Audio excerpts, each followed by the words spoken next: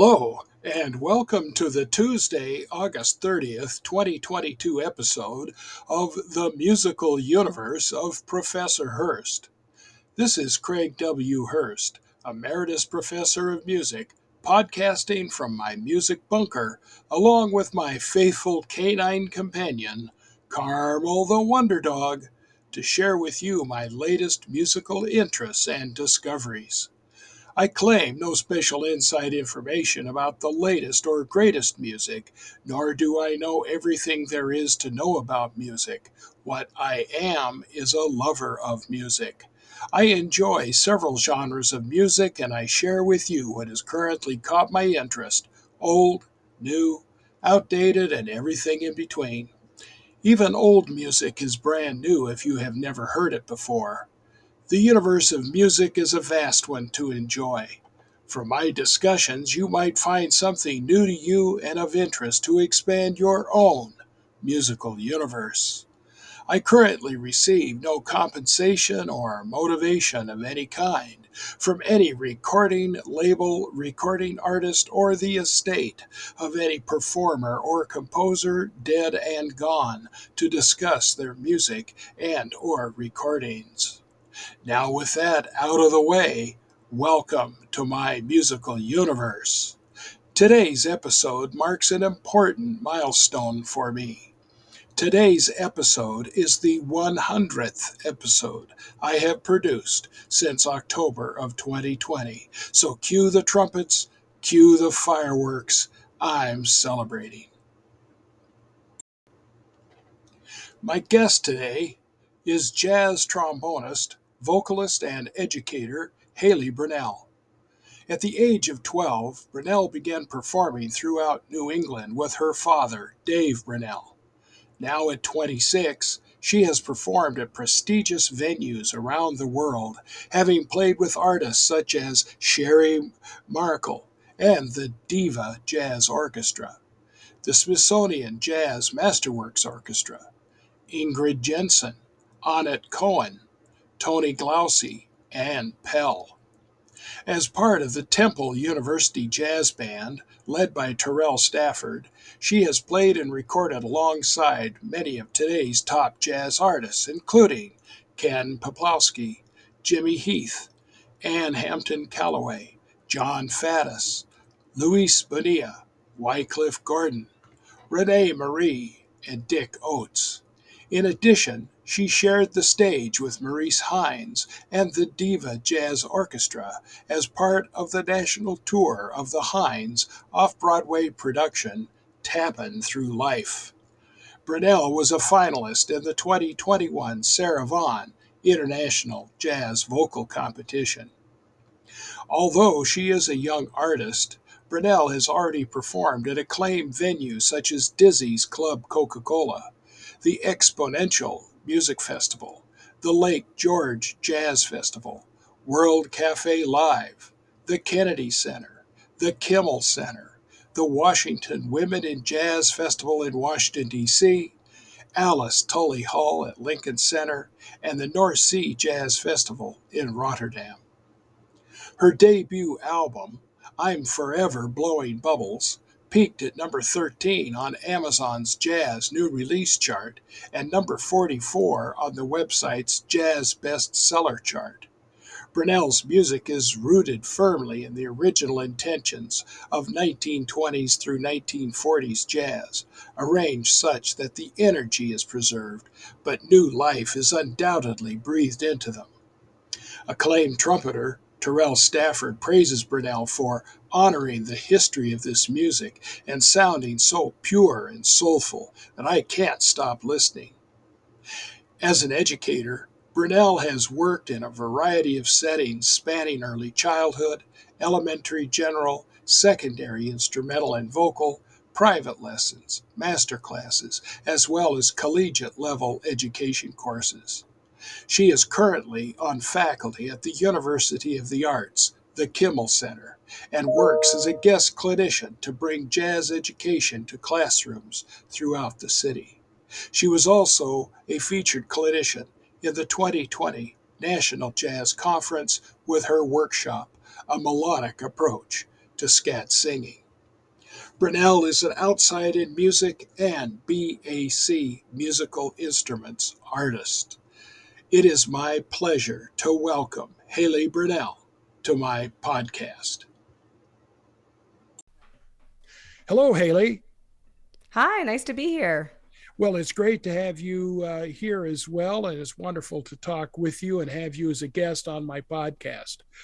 I like to ask this of jazz musicians because I'm a jazz musician myself, and I always am interested in what other musicians have as their response. But jazz comes in a lot of different flavors and different styles. And there's older styles that are still coexisting along with newer styles, and it seems like there's newer things that come along. But I think there's also a common thread that runs through all jazz music and what makes jazz distinct from other styles of music. So my question for you, what is that common thread? I'm sure this is not going to be a new answer that you've received, but the idea of improvisation, especially improvising both within a set form and independently of a set form. I mean, different types of jazz. You have the head solo, solo, solo, head, etc. Different constructs of chord changes. But then also the fact that jazz can blend with other genres and still not lose that title of jazz has always really intrigued me. People have asked me, at what point does jazz stop being jazz? And I don't think we've really figured it out yet as musicians. No, I think that's a good answer. When does jazz stop being jazz? And I can't think of an answer to that. That's why myself. We came up with the title fusion. I think so, or why we've had to come up with so many of the subvariants that seem to kind of dominate, for a time. But we keep trying to find ways to be creative. What I would tell my students is that jazz is like a sponge. It soaks up everything around it. And then when you squeeze it, something new and different comes out. Oh, I like that. I've never heard that before. Yeah, well, that was something I just thought of on my feet one day, and in the context of a lecture I was doing, and a student asked me a question, and that's how I addressed it, because I think that's what we do see as we look back through the history of jazz, of taking pop tunes of the day or of yesterday and making something new of them. And I think that's an excellent way that you mentioned it too. We haven't figured out yet what isn't jazz. Some people think they have. Yeah, well, that's true. And there are people that are biased in their opinions. I mean, there's some people that believe the only true jazz is that was played before 1930, and those that say that jazz that doesn't swing is not jazz, or if it doesn't have improvisation constantly, it's not jazz. But it's I think a matter of degree rather than a real black or white kind of distinction. Well, one thing I'm very curious to know about you, because you're both an instrumentalist and a vocalist, the great Clark Terry once said to me, and there were a few other people in the audience as well, but I know he was talking just to me. With jazz, first you imitate, then you assimilate, and then you innovate. So, first of all, who were your models as a trombonist? So it's funny. I feel like some of my models, I didn't know who they were until I went to jazz school, because I listened to a lot of older big band growing up. So Frank Rosolino ended up being someone that really mattered to me. I mean, his lead sound and his brash tone was something I was drawn to. Obviously, the great J.J. Johnson. And then more recently, when I was in college, I found out about Melba Liston. You can tell I gravitate toward some older jazz influences. But Melba Liston had a great sound and great arrangements, but she was one of the people that put together the all trombone ensembles too. Even before JJ and Kai were doing it. So yeah, those are the big three for me, I think, if I had to pick. Well, I think those are yeah, those are certainly good people to learn from. I had the opportunity to see Frank Rossellino live one time. I was out at a jazz festival out on the Costa Mesa, California, and he was playing. It was really, really Wow. wonderful. His sound and his ideas when he improvised, and of course J.J. Johnson. And I played a gig. Kai Winding was a Yeah. guest soloist and clinician when I was in college one time, so it was kind of fun to hear him as well. And Yeah. a lot of great people. Well, and it's so funny. An album I grew up listening to is the Four Freshmen, like Oh the yeah, yes, I grew up the Four Freshmen and Five Trombones, which yes, I found out later on the top and bottom were Frank Rossellino and George Roberts. So right, yeah, yeah, like yeah. years later, finding out, oh, I guess I do like them in a lot of different situations. I just didn't know it was them. You know, I discovered that album completely by happenstance, and it was I want to say the date was about 56 when that was done, but it was the That sounds Four right. Freshmen and the Kenton trombones, like Mm-hmm. the Stan Kenton trombone section. Yeah, that's a great album. Yep. Yeah, I agree. Well, then what about as a vocalist? I started out. Well, it's interesting because the first jazz vocalist I listened to as a kid was Wayne Newton. Okay. The King of Las Vegas. So my dad listened to a lot of like Rat Pack, Sinatra, Dean Martin, and then Okay. Wayne Newton made his way there. And I learned all these standards in such a specific, like that kind of way. And then Mhm. as I got a little older, Ella Fitzgerald was the first person I heard and thought like, oh, I didn't realize these songs could be sung this way. So Ella Sure. was my first big influence and revelation. Then Annie Ross. I listened to a lot Hmm. of Lambert Hendrickson Ross growing Hmm. up. And then when I started getting into college is when I got really into Betty Carter and Sarah Vaughan, because I feel like Betty Carter is someone that is good to get into after you already have the context of like what Ella was doing and everyone else. More recently, I'm really into Cecile McLaurin Salvant. Oh yeah, sure. She's great. I saw her at the North Sea Jazz Festival a few years back. She's wonderful. Hmm. And Jasmine Horn, Oh sure, who I sure. guess in the vein of Sarah Vaughan, Betty Carter. Hmm. Yeah, so those would be. Was that five? I think that was five, That might have been five. give or take. I wasn't keeping count, but there are a lot of marvelous jazz singers out there today. I Yeah. mean, modern jazz singers, and certainly we have that wonderful to draw upon of those singers that you mentioned in the past. I happen to just think that maybe I'm shooting off topic of Hmm. another trombone player singer Can I who guess, or is it? yeah, go ahead if you want. Is it? Are they modern? No. Ooh, they're not modern. Okay, then I might not get it as quickly. Okay, you can go, and I'm wondering if I'm gonna. Okay, Jack Teagarden. Oh yes, of course. I'm transcribing one of his tunes because I love the way he delivers it. Is "Take Me Where They Play the Blues." Oh, I don't know Oh yeah, yeah, that yeah. Look it recording. up on Yeah, iTunes or Spotify or wherever you go, or it's yeah. probably on YouTube. It's a wonderful I song. only found out he sang like recently. I did not know because I loved because I mean I grew up and listening to a lot of older stuff and I used to play like Louis Armstrong trad stuff and Jack Yeah. Teagarden was a nice transition there for me like playing wise, but I had no idea he sang. Yeah. Yeah, and then I think the person that told me I went to a jam session in Connecticut or something. I'm from Massachusetts originally. Okay. So at some point when I was in college, and Steve Davis was there because Sure. I'm not sure if he's still at Hart. I know he was teaching there, but he heard me play. I didn't know who he was at the time, so I didn't get a chance to be nervous.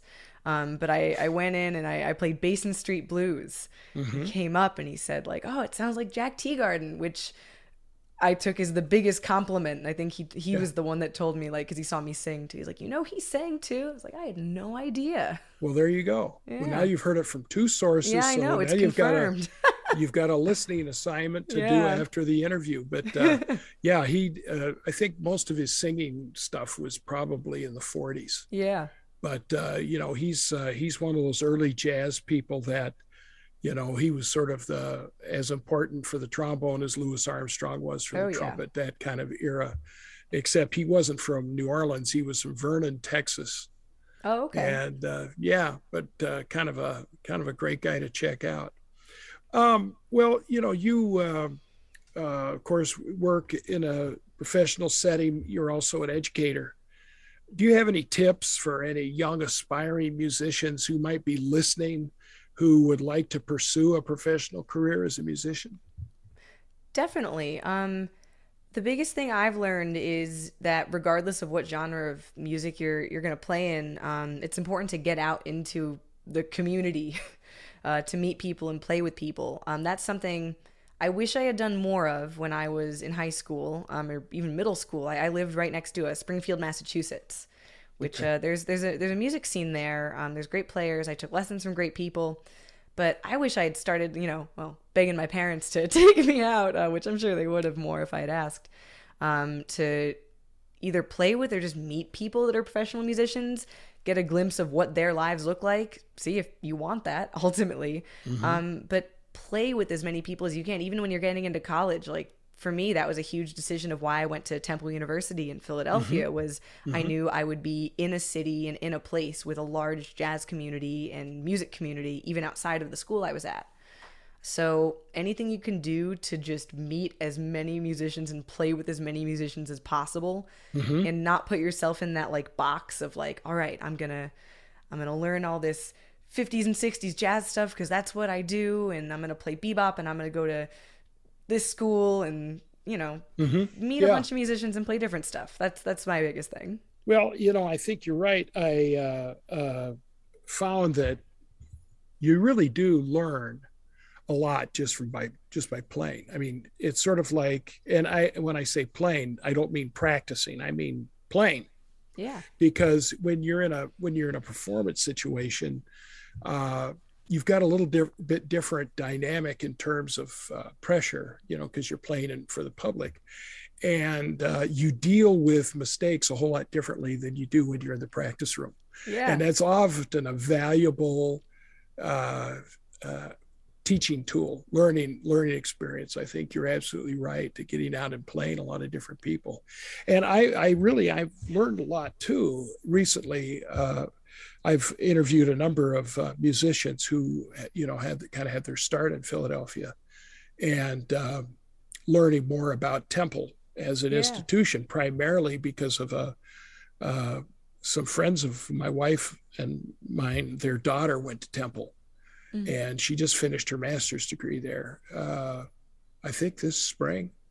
But anyway, and she'd always talk about what a great music scene, and the whole bit. So it's great. I think just being in that environment, being around a lot of different musicians is important too. I think we tend to feed off of each other. Totally. And the thing too that I wish I had been told when I was younger is, everyone when you first start playing with other people, whether it's in college or, out in a music scene, you're always going to be nervous the first time when you're getting into that. And there will never be a point where you say, I've practiced in a practice room enough, now I'm ready and I won't be nervous.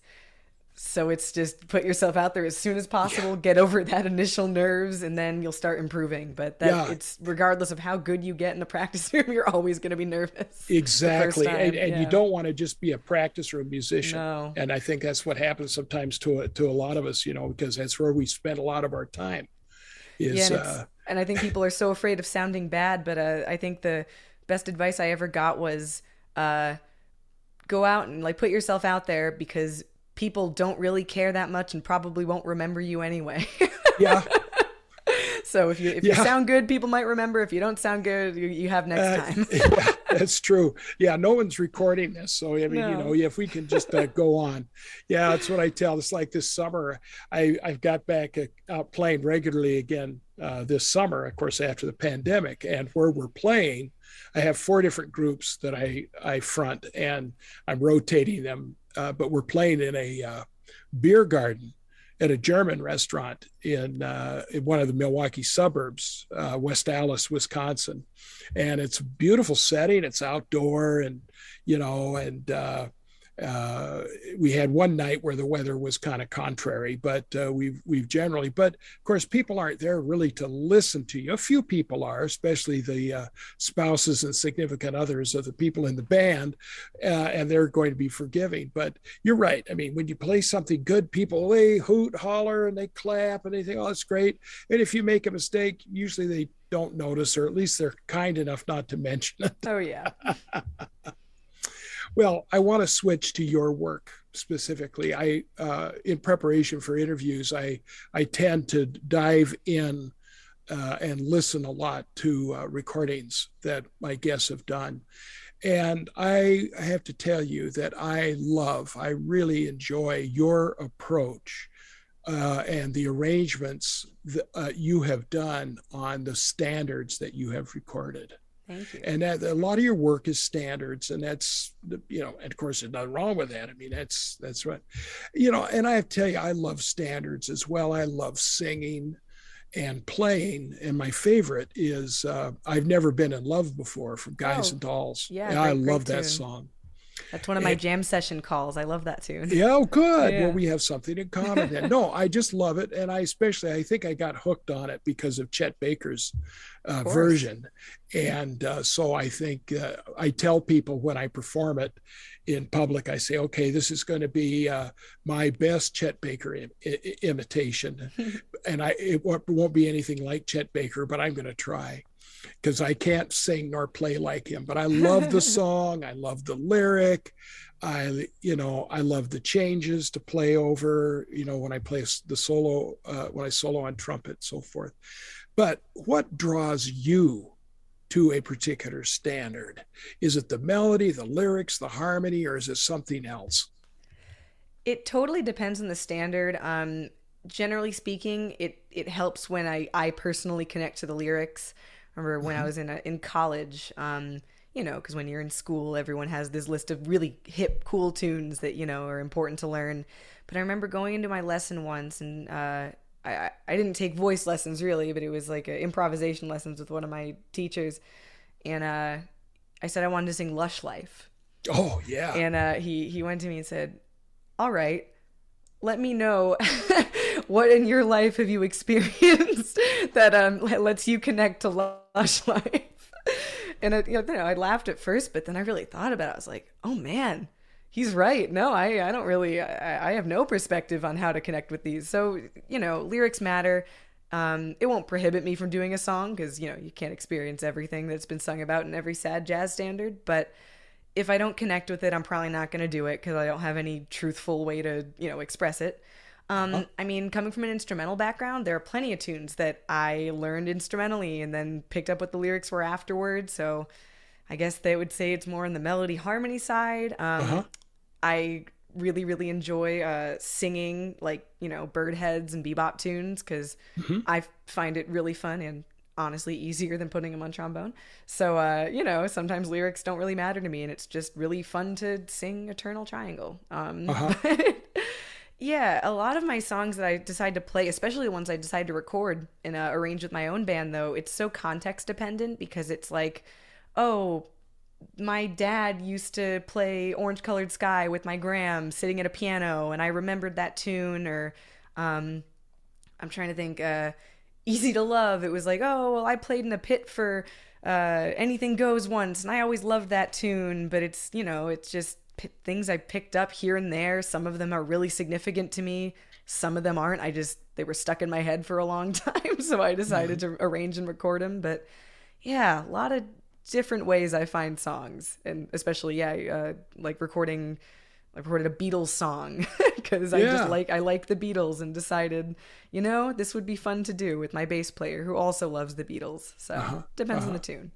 So I think that what you're saying is that when you pick a standard, you have a certain level of personal integrity that you have to have with that song. In other words, being able to relate to it. You're not just mimicking. You're not just coming out of, you know, well, I'll do this because a lot of people like it. Well, I mean, that's not a bad reason either. But what I'm saying is there's a certain personal musical integrity that's involved in choosing those standards. Totally. And I guess that also connects too with, even just instrumentally, there are tunes that I know I could learn to play, and they're the hip thing that people call on jams, or really hard, or some hard Wayne Shorter tune.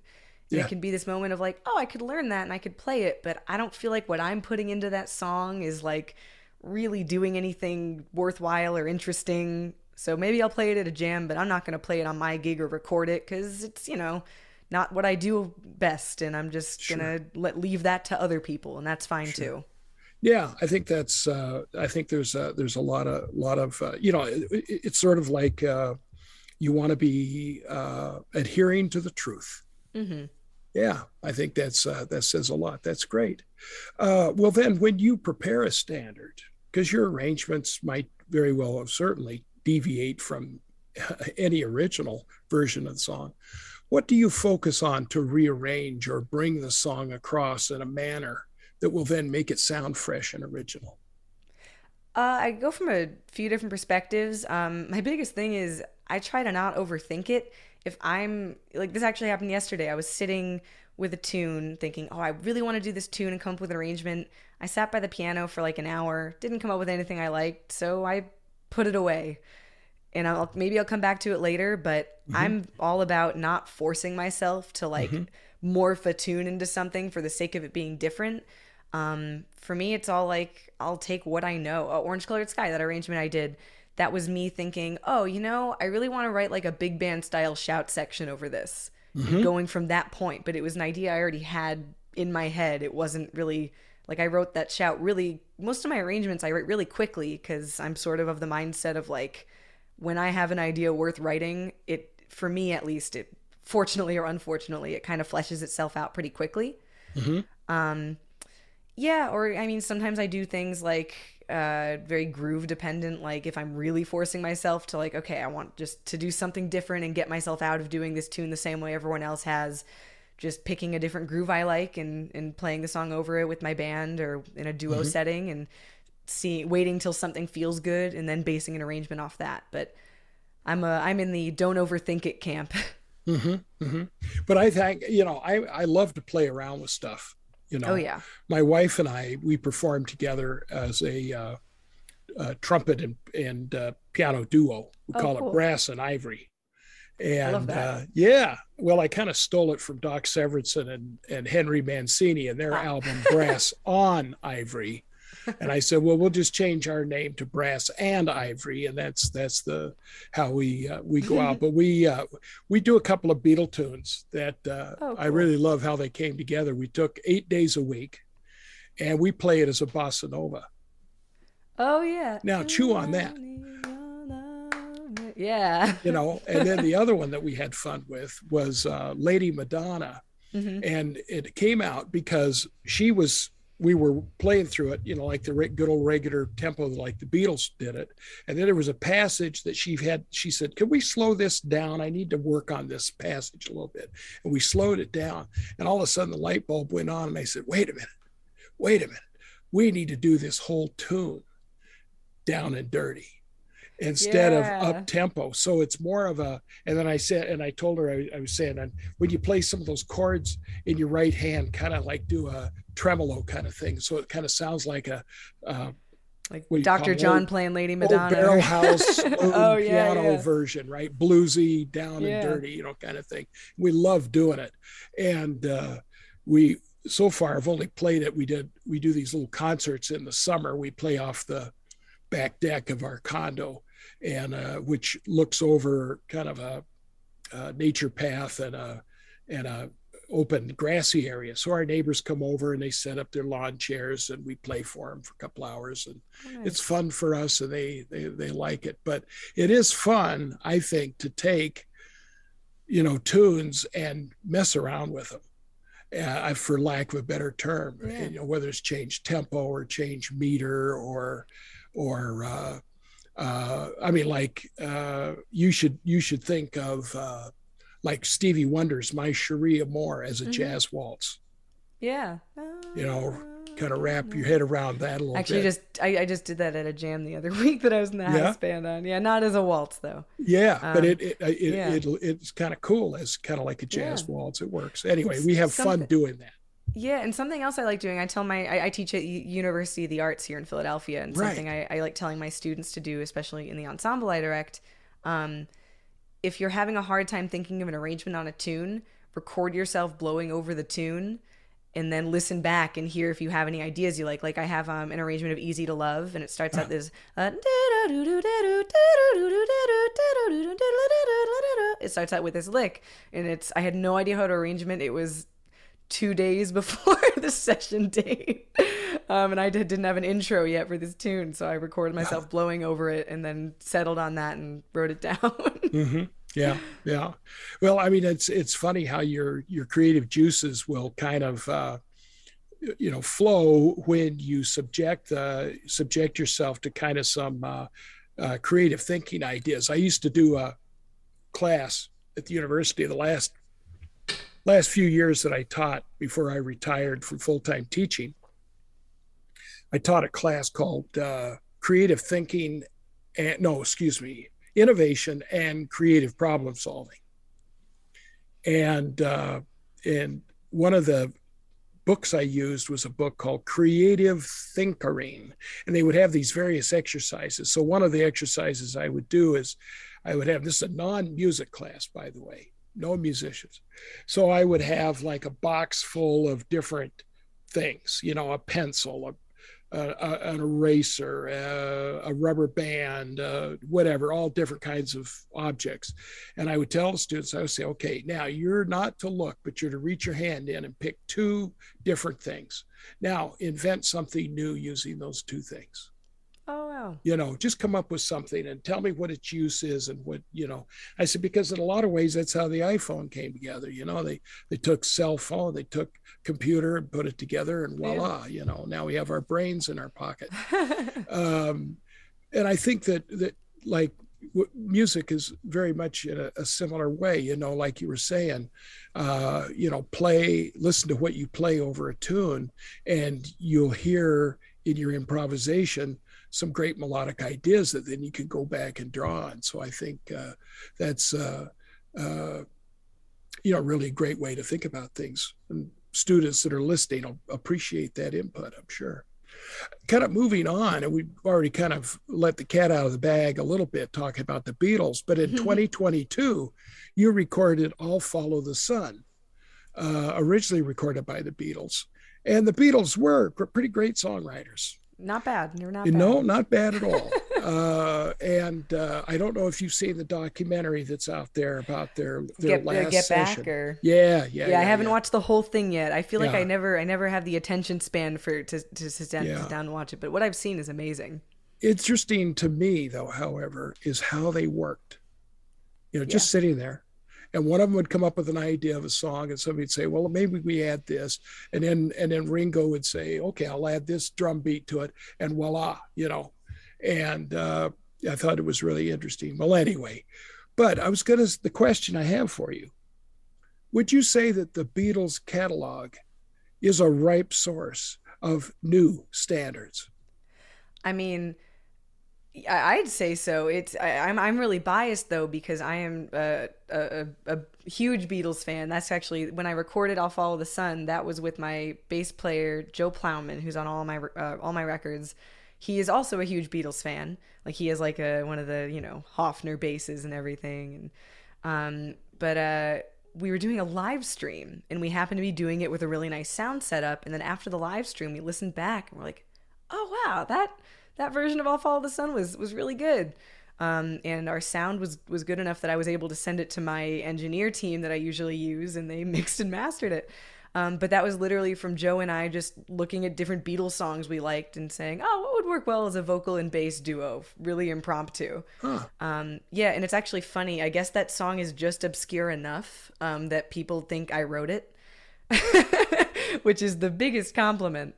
But I guess that album came out right before Help, so people forget about it. Yeah. But anyway, the Beatles had so many great tunes that you could put in different contexts. I mean, I could name a million of them right now, but Sure. especially a bunch of the ballads. Like you listen to like Here, There, and Everywhere. Mm-hmm. It's like, oh, that's just a beautiful, relatively harmonically complex ballad. Like you could play that as an instrumental in a second. No one would question it. Sure, sure. Well, I think that I remember a number of years ago. Oh my gosh, I'm going to say it was probably in the mid to late 80s or 90s. I don't know. When you get to be my age, one decade kind of flows into the other. Herbie Hancock released an album entitled "The New Standards," Oh, okay. and I I know that one. and it had a number of different, you know, more contemporary pop songs that he had arranged, kind of in a jazz context. So, looking at today's landscape, are there other pop singers or songwriters that you would consider having written songs that also might qualify as standards in an updated, great, and I'm not going to call it American, I'm going to call it a great international Right. songbook, because certainly the Beatles were not American, they're English, and Phil Collins is English. And oh, wait a minute, I gave one away there. But there are a lot of non-Americans that are writing a lot of great music today. Are there other pop singer songwriters that you could see fitting in that mold? Definitely. I tend to not think of newer pop singers, not because I don't like them, but because it's harder to get the rights for their music. Um, Right. but yeah, I anything could be a standard if you bastardize it. Can I say bastardize? Maybe Yeah, you not. can say that. Okay, anything can be a standard if you bastardize it enough, right? But yeah, it's crazy to me thinking about like the people I listen to. I recorded a Donald Fagen tune on my album that hasn't been released yet, like from Steely Dan. And it's not because I thought to myself, oh, you know what? I think Donald Fagen fits really well into the jazz idiom. It's like, no, I like this song. Let's we'll figure out Mm-hmm. how to make this work. Same. I record, Harry Nilsson is Mm-hmm. another one where I feel like a bunch of his songs, like, yeah, you can put them into the jazz standards catalog, but it's more to me like if I like a song enough, or I have an origin of "How Deep Is Your Love" by the Bee Gees. I Mm-hmm. feel like a lot of those, like, you could really take any artist you like. I would listen to some Dua Lipa jazz standards. Her songs are awesome. Mm-hmm. Mm-hmm. But as long as Mm-hmm. you connect with it, then and you're a jazz musician, you can make it work in your idiom. We talked about how fluid jazz is, Sure. but yeah, Well, and I know I get in this discussion. I said, back years and years ago, I mean, jazz musicians sang, songs that yeah. were pop songs, and Oh yeah, there's a bunch of there's Sarah Vaughan sings the Beatles. There's a Johnny Hartman pop yeah, record. There's so many. yeah, yeah. I agree. I think there's ripe for picking. Mm-hmm. A lot of great music out there. Well, let's kind of move on to a different topic, and that is your writing. When I used to explain to my students the difference between composing and arranging, I would explain that arranging is an equally creative activity, as it takes someone else's raw material, the composition, and makes it into something sounding new and different. Now, you write great arrangements, and you did mention that you do write originals as well. Mm-hmm. Okay. Well, then when you write an original, do you typically start with a melodic idea, a rhythmic idea, particular set of chord changes, or do you start with lyrics or a particular mood? I've done it all sorts of ways. Best, uh, the best tunes I've written come from a combination of melodic and lyric ideas, usually kind of as one. I've done it before where I, come up with a progression or I vamp on something and I'll come up with ideas, but I usually those aren't the tunes I end up connecting with the most. I have a couple originals on my upcoming record that I came up with a really small fragment. One of them was kind of what ended up being the hook of the song, but one of them was literally just the first line. And I came up with, one of my here. This will be a sneak preview of a song that I haven't released yet. But um, I came up with the just the small idea. I'm starting to think I might be evil, and I was like, cool. That sounds like it's probably a blues. And I just kind of Mm-hmm. figured out around there and Mm-hmm. took my notebook. I'm a big fan of handwriting things before I type Oh, them in. But yeah, I took my notebook and thought, all right, if I'm writing a song about someone that thinks that they might be evil, what else is that person doing in life or what are they thinking? And I just write like stream of consciousness, nothing rhymes, just like a bunch of different lyrics. And then maybe I'll go to the piano and like sing, like I'm thinking, oh, this sounds bluesy. I'm just going to play a blues and sing some of these sentences I've written out and see if anything makes sense. And like, you know, a week later of me going back and forth from it, I've written a song. So that's usually how it works for me. That's something. So you kind of just start with some sort of catchphrase and a melody that goes with it, and then build on that. I think that's pretty cool. I've talked to numerous singer-songwriters, and everybody has kind of different approaches.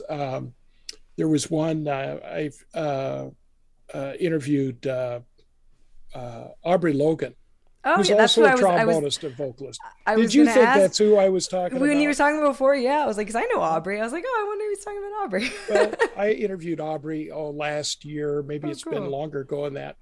And I asked her a similar question, and she said that very often what she looks for inspirations are interesting quotes or catchphrases. And so I referred her to a collection by a Dr. Marty Groth, who collects famous quotes and sayings and best opening lines of novels and just little things like that I'm intrigued by, little tidbits. But I think that something that comes to mind too is that I was interviewing another jazz vocalist actually on Friday. I don't know, I'm getting a lot of jazz vocalists together just by happenstance. There are a bunch of us. Ashley Pizzotti. Oh, yeah, she's awesome. Yeah. And I asked her about her songs. And I said, do words and therefore phrases, when you put words together, have some sort of inherent melody to them? Oh, that's an interesting question. And I think the answer for me is they don't until I sing it with one melody, and then that's the only melody they go with. Okay. Then I have a hard time unhearing it usually. Yeah. Well, I just think that it's interesting to think about, like poetry, for example. Yeah. Or just the spoken word. I'm always just sucked in by great wordsmiths, whether they're novelists or poets. I mean, that's why I love Jack Kerouac and thinking about a book I read called How to Read a Poem, that insisted that poetry must be read aloud, because you have to hear the words and you have to feel the words in your mouth. There's a mouth feel to words. And I really thought, I still think very deeply about that. And I try to think in terms of how that applies to singing, and, and that idea of like what you just said, once you put a melody in, it works. That's what sticks, and you don't change. That's very interesting. Well, let's kind of move on then. Then you also do something rather unique, I should tell you, in that you do keep a sketchbook, a written sketchbook. You said you write with actual paper and pencil. Yeah, and I do two different things. I do for lyrics and that sort of usually if I'm starting with lyrics and I've like been working on a song, it's all written in like a sketchbook or I actually usually write in a manuscript paper book, and I'll write the lyrics in, so then if I come up with note or phrase fragments, I can like kind of fill them in as I go along. I also am a big believer of voice memos. Okay. I'm a voice memo person too. So if I'm out and about, I don't have to have something with me. I can just, record something. Then when I get home, I can write it down. But yeah, I handwrite everything first. Wow. Before it depends. If I'm doing like, a large ensemble arrangement, also I have a cat that's very determined to That's go okay. on the laptop. This is very much an animal-friendly show. My canine companion is, asleep on the floor over there. Oh, okay. But anyway, no, I'm okay with cats too. Beautiful, beautiful eyes in that cat. Oh yeah, and actually you can see I have pretty much a drawing of her on the wall behind me too. Oh sure, sure. She does not go unappreciated in this house. We're the same way here. I have a couple of acquaintances of mine that are artists, and they're both flute players too. Mm-hmm. And one works in oil paints. And one year for National Puppy Day, she made the offer. She said, she just put it out on Facebook. Anybody that would like to have me do a painting of their dog, their puppy, just send me your favorite photo and I'll do it. So Aw, we have one of those. And that's then awesome. the other friend works in colored pencil. And we commissioned her to do a portrait of Carmel. That's our little Shih Tzu. Oh. And so we have those. So yeah, they own us, don't they? Oh yeah, Yeah. 100%. I forgot what I was even saying, but it Let's was see, we were probably talking about sketchbooks and music, Oh weren't yeah, we? I think so. But yeah, no, I unless I'm doing the only time that I'll start with like Sibelius or notation software is if I'm like arranging something for large ensemble or if I'm arranging something very quickly, like for Okay. a different group or for my students. Sometimes to save time, I'll go into Sibelius. But for my own tunes, I like to handwrite first. Well, that's unique. You are one of the few singer-songwriters I've talked to in the last couple of years that still put pencil to paper. And I think that's interesting. It's not good. It's not bad. The others technology's not bad either, because it's always good to have that collection of different heads or vamps or other ideas that Oh you yeah, can then draw upon later. But there's one thing that you're in speaking about your writing for large ensemble that made me think of another question I want to ask sure. you. And again, since this isn't one I submitted to you ahead of time, if you don't want to answer it, you don't have to. But you perform in both small group settings, and I'm talking as a vocalist, Hmm. just as a vocalist right now, in both small group settings and also with big bands, I assume. Hmm. Do you have to exercise some different kind of musical muscles when you go from one type of group to the other? And if so, what are they? 100%. And I don't sing as much with big bands. Usually it's a big band that I am already playing trombone in, and then it's like, cool, now you're gonna sing a couple. Oh, okay. Because generally that's how it works out. But yeah, singing with big bands, you have to do a lot more with arrangement limitations, generally speaking. I mean, there are exceptions. But not many. Usually it's, someone has written out exactly what the backgrounds are going to be behind you, exactly how much space you have. You don't have much room to back phrase or to, do your own little phrasing decisions that you would in small groups.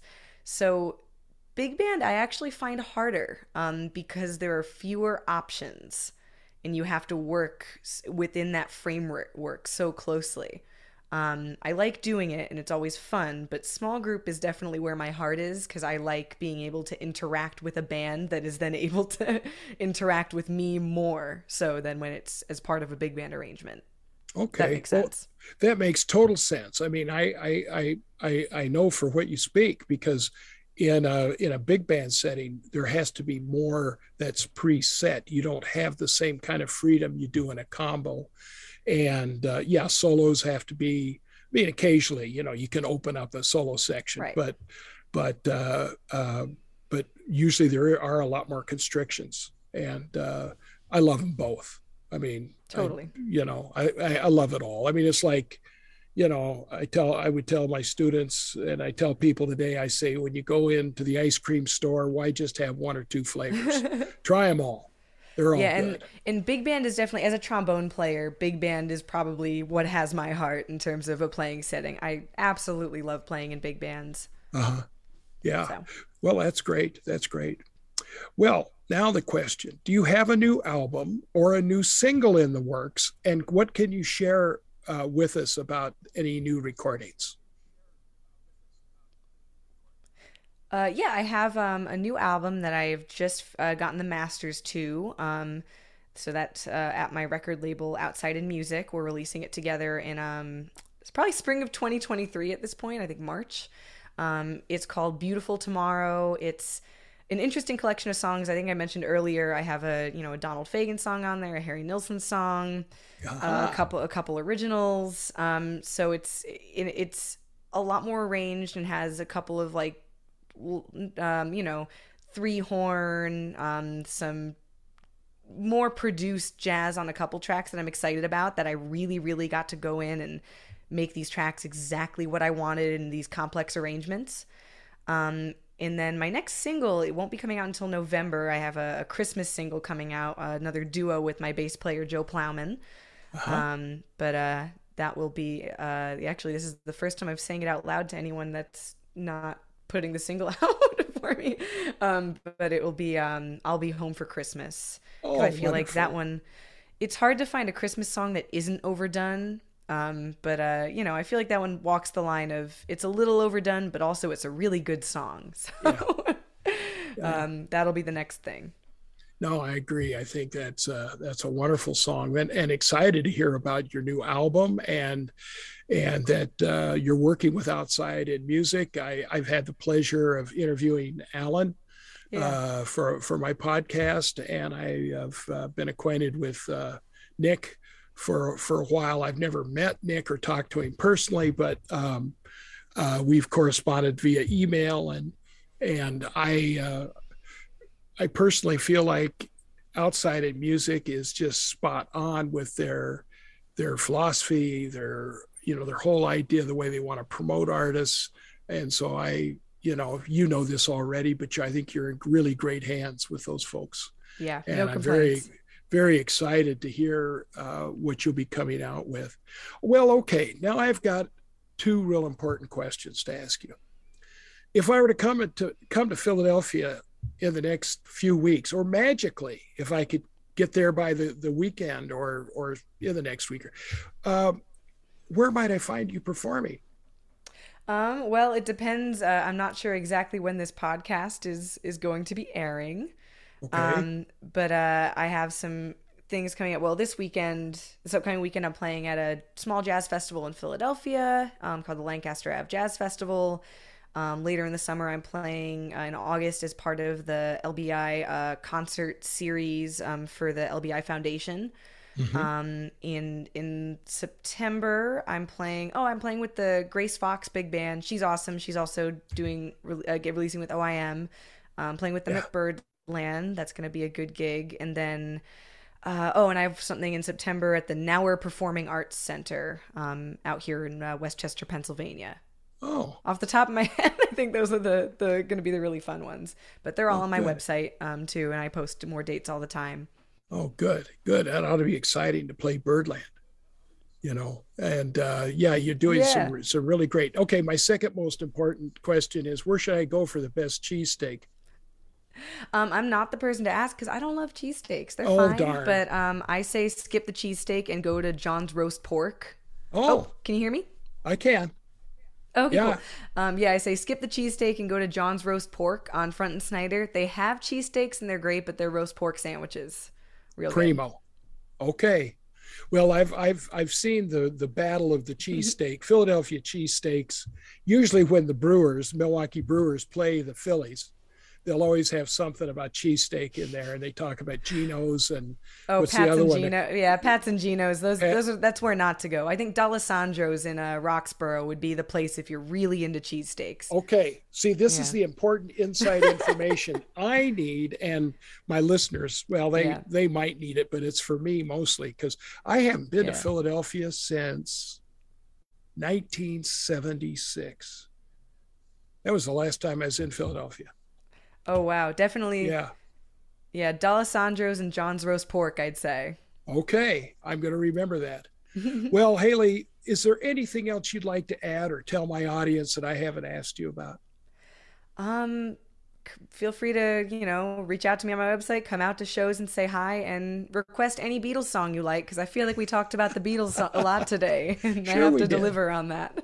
Yeah. And they have some great music. And Hailey, just so you know, and also so that my listeners are reminded, I do have included in my show notes links to Hailey's website, her Facebook page. I also put up a YouTube video link, couple of links so that you can become more familiar with Hailey and her great work. And I encourage my listeners to do so. Hailey, I want to thank you for taking time to talk with me today, and I want to wish you the best with what I'm sure will be a continued successful musical future. Great, thank you so much. Pleasure talking to you today. You bet. My discovery composer of the week is American composer Mario Davidovsky. Davidovsky was born in Buenos Aires in 1934 and died in New York in 2019. He studied the violin as a child and began to compose at the age of 13. Subsequently, he studied composition, theory, and history in Buenos Aires, where his principal teacher was Gratzer. In 1958, he studied at the Berkshire Music Center with Aaron Copland, and while there, met Milton Babbitt, who encouraged him to move to New York to work at the Columbia Princeton Electronic Music Center. He taught at the University of Michigan in 1964, the Instituto Torquato di Tella of Buenos Aires, 1965, the Manhattan School from 1968 to 1969, Yale University from 1969 to 1970, and City University of New York from 1968 to 1980. His association with Columbia University began in 1960 with his appointment as Associate Director of the Columbia Princeton Electronic Music Center and ended with his tenure as Professor of Music, 1981 to 1993. In 1993, he joined the staff at Harvard University. He was the recipient of almost every major award in the United States of America, including the Koussevitzky Fellowship, 1958, two Rockefeller Fellowships, 1963 and 1964, two Guggenheim Fellowships, 1960 and 1971, and a Pulitzer Prize, 1971. Davidovsky was first acknowledged nationally and internationally for his electroacoustic works. His series of works entitled Synchronisms were among the first successful collaborations employing electroacoustic and instrumental resources. The ability to record sound was, in his opinion, the single most important technical breakthrough of the 20th century. It enabled sound to be frozen in time and used as an architectural element of musical form. Space, in Davidovsky's work, is an independent element of music, used in much the same manner as Schoenberg and Webern had used timbre earlier in the century. In Synchronisms number 10, for guitar and electric sounds, 1992, the extended guitar solo contains an opening motive that is transformed through use of registral shifts, harmonics, strummed chords, arpeggios, sustained chords and hammerings, and percussive blows to the body of the instrument, each representing a certain mode of attack. Phrases are constructed through association of these attacks and lead to an implied counterpoint which becomes apparent with the entrance of the electronic sounds. The spatial location of these sounds identify and move individual lines through the complex contrapuntal texture. Davidovsky's instrumental compositions, which make up the majority of his works after the 1970s, concentrate on musical elaboration and development. In the Divertimento of 1984, one immediately identifies the gestures of the solo cello and the commentary on that material by the orchestra with the textures and techniques most often associated with electroacoustic works. From the opening, raw, low C of the cello, which suggests a sawtooth wave from an oscillator, to the resonating accompaniment of the winds and brass, the orchestration is not unlike the mixing of a multi-track electroacoustic composition. Rapid changes in register and mode of attack give way to the layering of broadband harmonies approximating the spectra of waveforms. In the opening of Concertant, 1990, the orchestra acts as a reverberation chamber for the opening string quartet passage. The rapid woodwind passages resemble the speed transposition typical of tape pieces, and effects such as beating, reverberation, and masking to create a sense of electronic filtering and the use of noise differentiate and extend traditional timbres. The careful control of sound envelopes of whole groups of instruments highlight motivic associations. Most importantly, perhaps, as part of the composer's concept of space and time, the string quartet and the orchestra project their material towards each other, creating a further hybrid timbre-space dimension. The All Music Guide lists 7 recordings of Davidovsky's compositions for voice with accompaniment, 1 recording of his orchestral work, Flashbacks for chamber ensemble, 1 recording of Synchronisms No. 6 for piano and electronic sounds, 1 recording of his Divertimento for cello and orchestra, 1 recording of his choral work, Now Let Thy Servant Depart in Peace, 15 recordings of his chamber works, and 1 recording of Synchronisms No. 3 for cello and electronic sounds. In my show notes is a link to a YouTube video of a performance of Davidovsky's Synchronisms No. 3 for cello and electronic sounds, performed by cellist Chris Gross. Well, that wraps episode number 100, a milestone for me for sure. My show notes, along with links to artist websites, recording label websites, YouTube videos of artist performances, are all posted on my Facebook page, The Musical Universe of Professor Hurst. Next week, I'll be interviewing Nashville-based singer-songwriter Jess Jocoy. We have a great discussion about her newest recordings and her music career in Nashville. Other upcoming interviews include Chicago-based free jazz saxophonist and composer Ken Vandermark, Nashville-based pop country artist Aaron Gibney, and Indianapolis-based singer-songwriter and author Brett Wiscons. So don't touch that dial. If you have questions, comments, or a suggestion of an artist, composer, or musical style for me to consider, you may email me at hurstc@uwm.edu.